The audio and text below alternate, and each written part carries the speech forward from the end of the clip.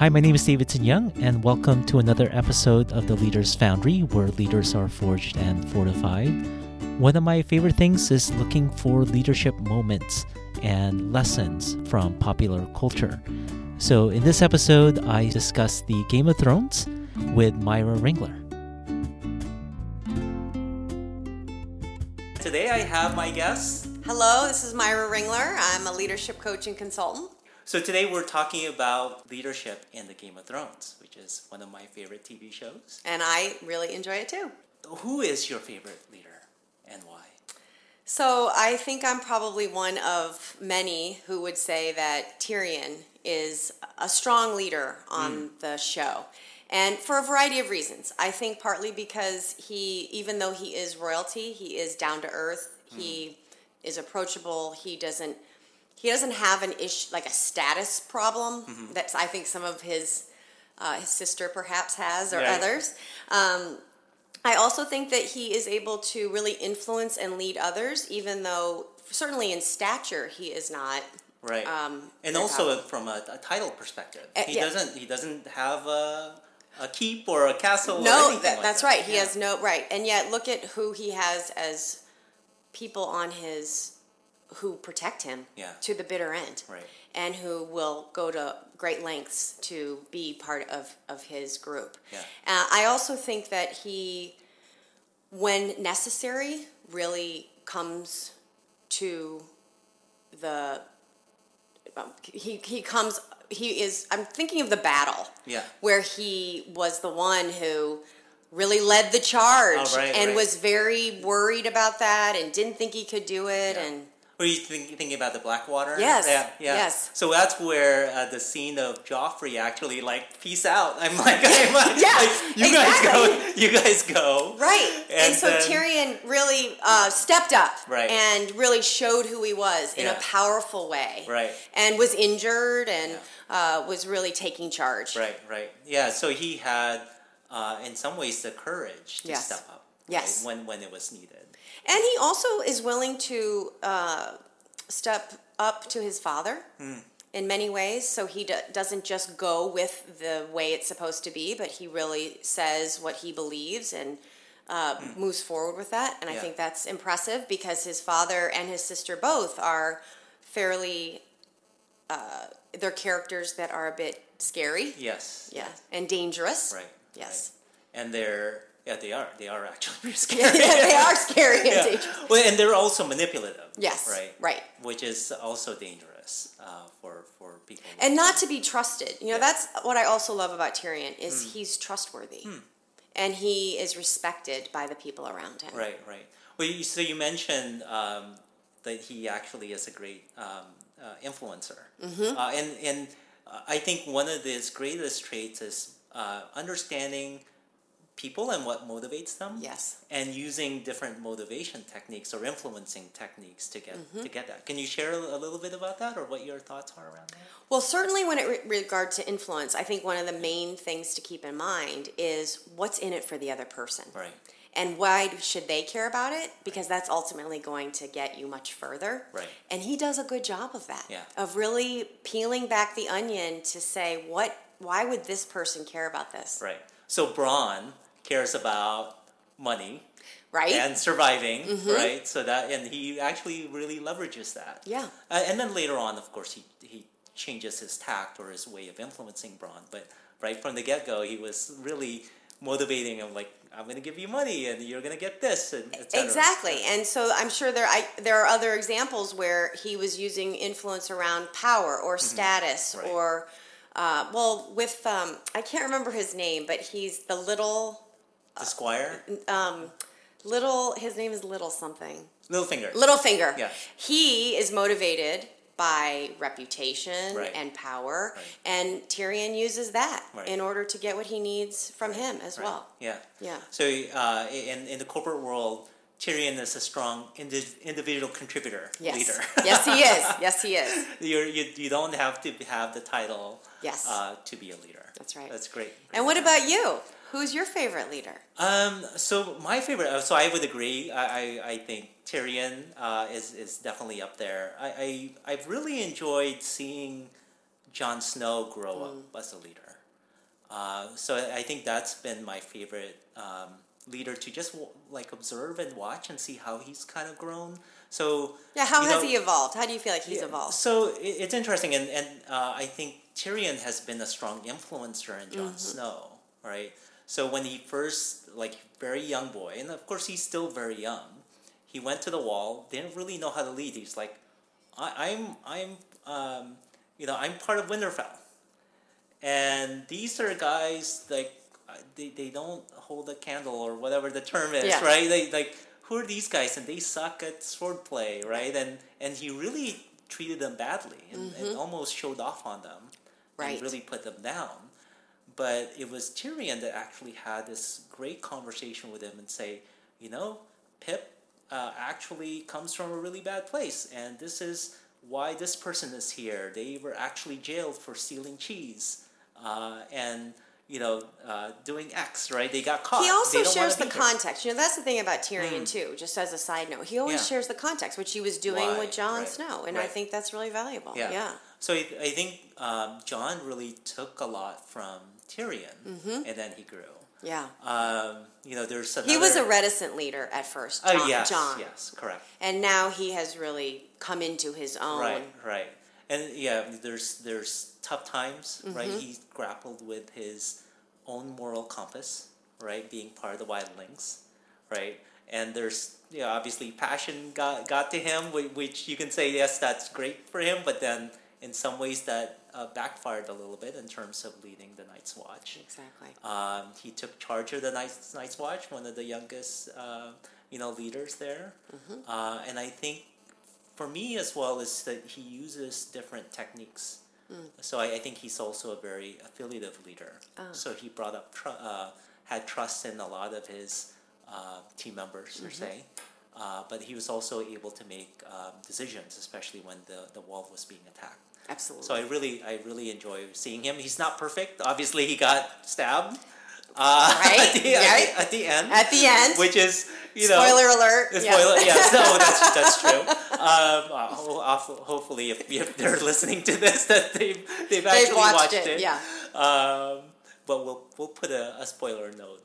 Exactly. There you go. So some of the things he's done has obviously backfired, but I think he, in some ways, he has stayed true to himself, and he was trying to make the right decision to his detriment.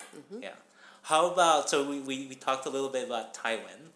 So the less popular leaders, there's also things you can learn from them. Absolutely. So let's talk about Tywin a little bit. Like, what are some good qualities that, as much as we don't want to notice, what good qualities, believe it. Yeah. There are some good qualities, or at least leadership qualities that Tywin has. What's your take on that? Well, he's certainly powerful, and people want to follow him because of his power. And I think that in the right context, power can be a positive when not overused or abused. Now, I would say he abuses it. Yes. But that is a quality that could have some positive attributes.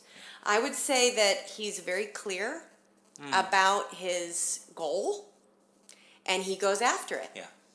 Again, perhaps at an extreme, and at the completely against others and not caring about others. Right. But he does get what he wants a lot. Right. And so there is a message there for me in leadership around, do you know what you're going after and how you're going to get there? Right.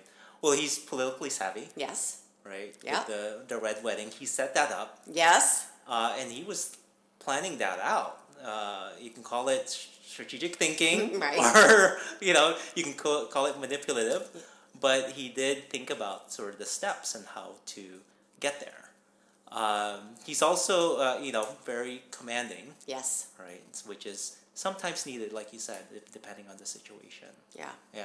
And he has a manipulative quality about him, but it also is, there's nothing wrong with being very sure and clear about who are the people that you need to influence. In his case, conquer.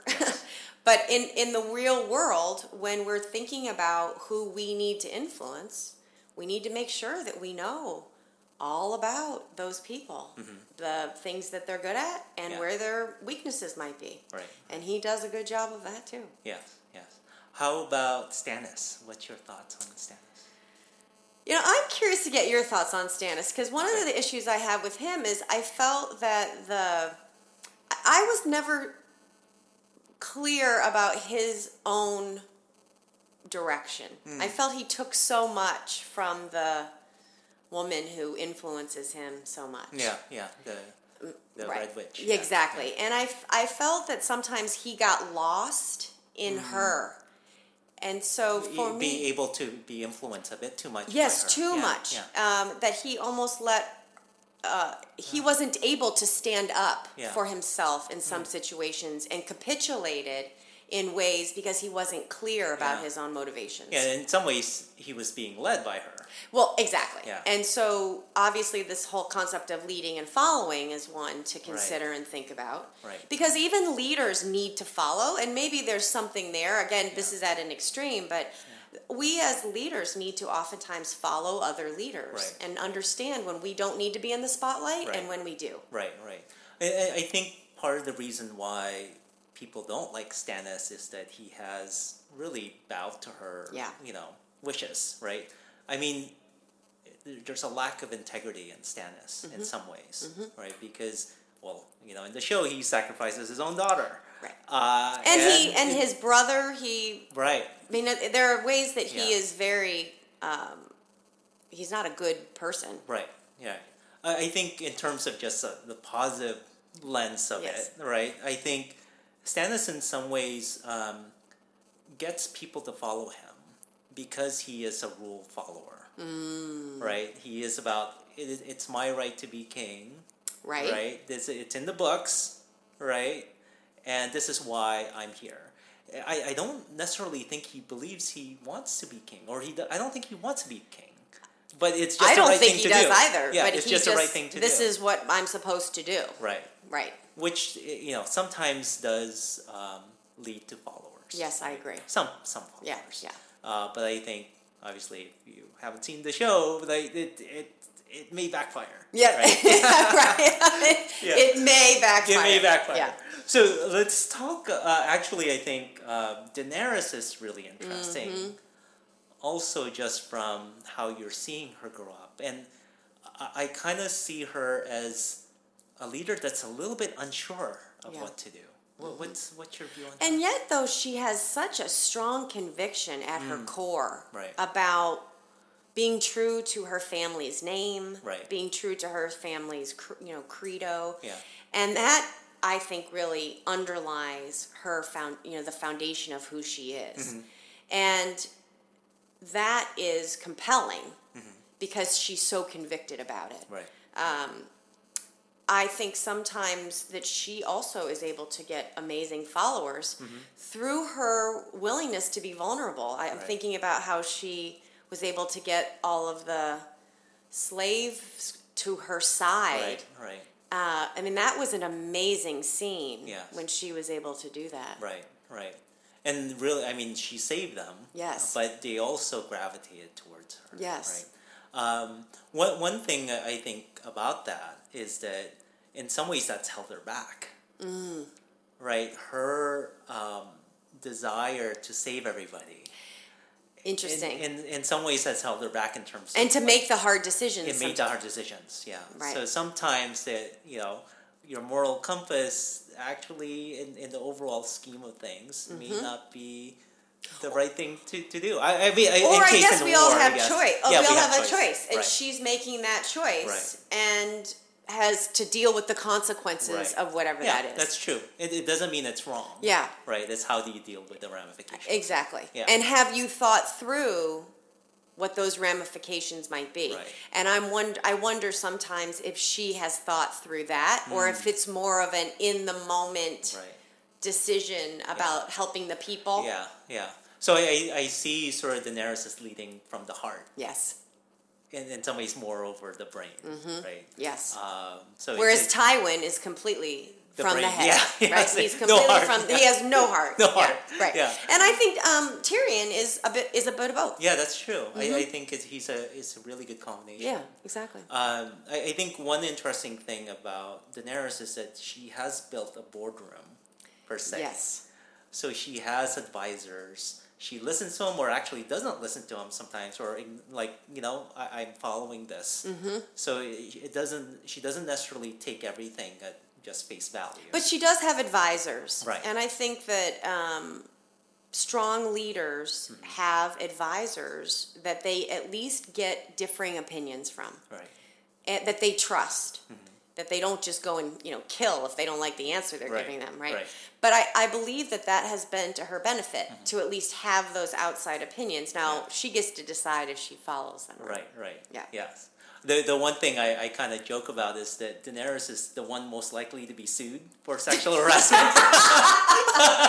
You're probably right. Because she had some, relationships with one of her board members. Yes, she did. That's right. Which may come off, and of course there's another board member that's in love with her. Right. In the corporate world, that may not work out this really would be, well. Maybe there would create some issues. Yeah. She would be in the press, to be sure. Exactly. Yes. So just something to watch out for. Don't take all of our advice and our viewpoints face value. This is popular culture. Popular culture. Exactly. Yeah. But something to learn from. Yeah.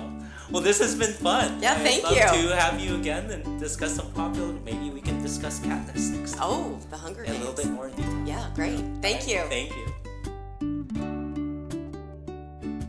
Thank you for joining us for another episode of the Leaders Foundry podcast.